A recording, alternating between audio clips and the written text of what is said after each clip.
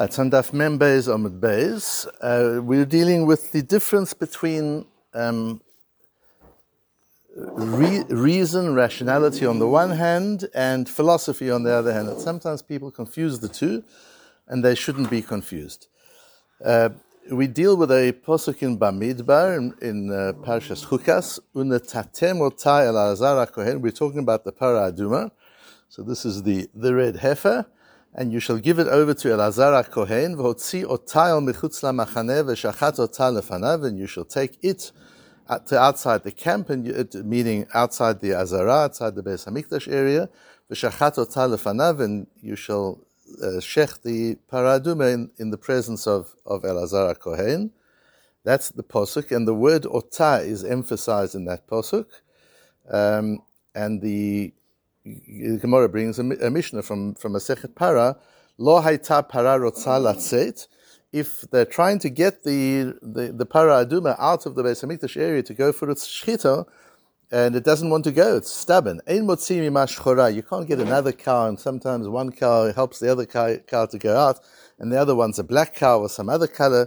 Shelo yomru shchora shechatu. So that when the ashes come back at the end of it, people won't say, maybe that was the black cow that they did. And you don't send out another para aduma, so people won't say they slaughtered two of them. You're not allowed to slaughter two of them at once. Rabbi Omer lo min Hashem huzeh. Rabbi says that's not the reason. Ela mishum shene'amar otah levada. It says the word otah, meaning it has to go out. You have to take it out of the azara on its own as a single cow. Tanakama haktiv otah. So what do the Chachamim do with the fact that it says one? Man Tanakama. Who's the Tanakama? Rabbi Shimon. That's Rabbi Shimon. The Darish Taima Dikra, who learns who reasons with psukim when there's a law in the Torah.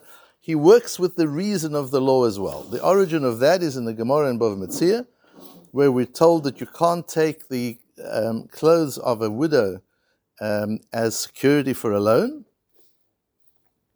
And the Gemara, the Mishnah says the Almona benshi aniya benshi ashira. It doesn't matter if this Almona, if this widow is wealthy or poor.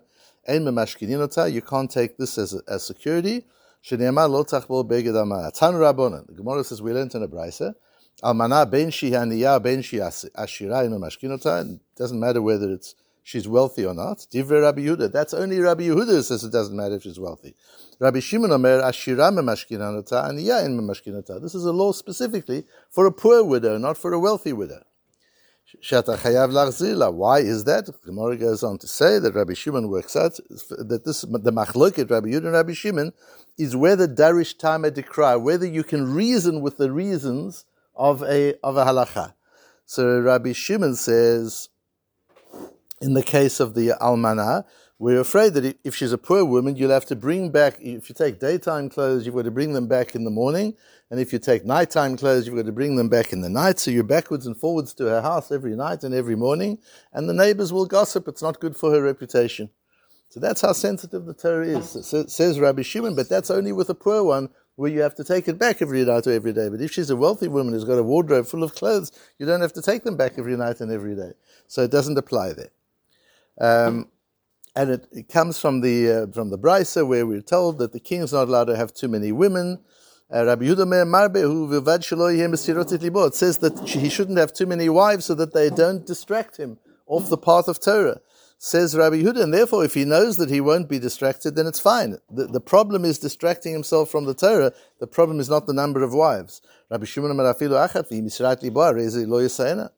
And Rabbi Shimon says the opposite. So here we've got them reversed. Rabbi Shimon says no matter whether they'll distract him or not, they're not allowed to do it. And the Gemara goes backwards and forwards. It's a very interesting and important piece of Gemara. And then the Gemara comes to the conclusion that in general situations, Rabbi Yehuda does not consider the reasons for a mitzvah. He just works with the mitzvah as it states, and Rabbi Shimon does concern himself with reasons of the mitzvah. What's important to understand is this is not suggesting that mitzvahs don't have reasons. Rabbi Yehuda, and we pass on like Rabbi Yehuda, that you don't use the reasons for psukim. This is not because halachot in the Torah don't have reasons. And this isn't because human beings aren't capable of understanding some of those reasons. The issue is different, and the Ritva states it here, where Rabbi Shimoni the Darish Talmud Dikra Perish the Avid Dina Lefum Talmud Dikra Bilchud. A very important Ritva, because the Ritva defines what do we mean by whether Darshinan Talmud Dikra or we don't Darshinan Talmud Dikra. Do we use the reasons, the philosophic reasons for halacha, or don't we? Says the Ritva, it means that you paskin a halacha, you use it in halachic reasoning. That's the question. The question is not whether you can think philosophically about a mitzvah. If you can find some meaning, we do that every morning. We do that. Take a piece of Gemara. Sometimes the Gemara is agadata, but sometimes the Gemara is pure halacha, and we extract a principle. That's the matmon. We extract a principle of life from that. Is that dashin and taima dikra? Says the Ritva. No. If we would take our reason and now start being mechadesh halachot, we'll start deducing and extrapolating new halachot based on the reason. That we don't do. Dilu Rabbanan afagav the Darish time dikra b'chol duchla mikol makom koyechet dechlat of Rachman shum din muchlat lo mevatli minei midi mishum time dikra. Even the Rabbanan, you'll often see the Rabbanan using time dikra.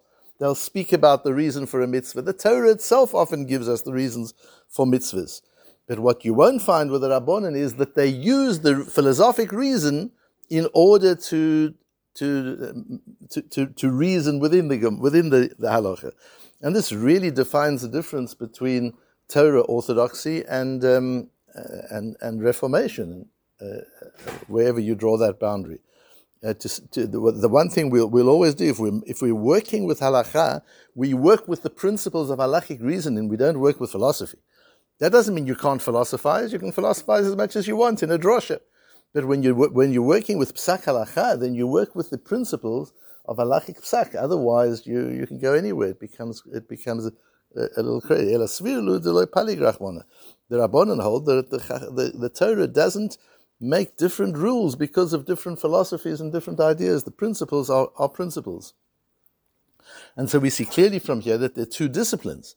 There's a discipline of philosophy where you can take the Torah and you can understand, get personal meaning from understanding that, but not to use that meaning in the way you reason halachically. Reasoning halachically has to be based on the principles of lomdus, of the way we're taught to learn the Torah and to learn Gemara, and that's why that discipline is so very, very important, and why in the yeshivot today that's where the focus is, because that's where one can most easily make the mistakes. The Rambam says in Hilchos Me'ilah, at the end of Hilchos Me'ilah, you should consider the mishpatim, and you should try and understand them. And try to understand their reasoning to the maximum of your intellectual capability. Try and work it out. But when you can't find reason, it shouldn't be any less severe in your mind. And you don't question what Hashem has told us. And that's where the Torah is so different from any other study. Any other study, if you can't make sense of it, then you leave it. It doesn't make sense. With the Torah, that's never the case. You have to try and make sense of it, and if you can't make sense of it, tough. Doesn't matter. It makes no difference. And then he goes on to prove it, and he says at the end, a very classical and important Rambam, because it also contradicts what he says in the Moreh Nevuchim, which is a different conversation. And all the korbanot, we're learning about that in Masechta Yuma, are all part of Chukim. The Chachamim say the world exists because of the avodah of the korbanos. It's an energy. It brings an energy into the world that sustains the world and keeps it going. And today we don't have korbanot, but we have the learning of korbanot, and that also brings the energy into the world. By keeping chukim and mishpatim equally carefully, whether it's a mishpat where you understand the reasoning, or it's a chok where you don't, keeping them equally seriously, that's where you get to Chayei Olam Haba. And the Torah has been very specific to warn us about the importance of chukim. Your life force is dependent on the way that you live the chukim. And there's a beautiful Tshuvas HaRashba in Siman Tzadi Dalet, where he talks about even those places where the Torah gives us the reason. then we've got to know that hatamim ahem are not tachlit hakavana bahem. Enan tachlit. This is not the final reason. If you've got some reason that the Torah gives you, that's not the final reason. Ela hatam hu emet achu kinekuda mitzoelet michavnoteha. The reason that we're given is only one. It's true, but it's only one facet of what the mitzvah really means.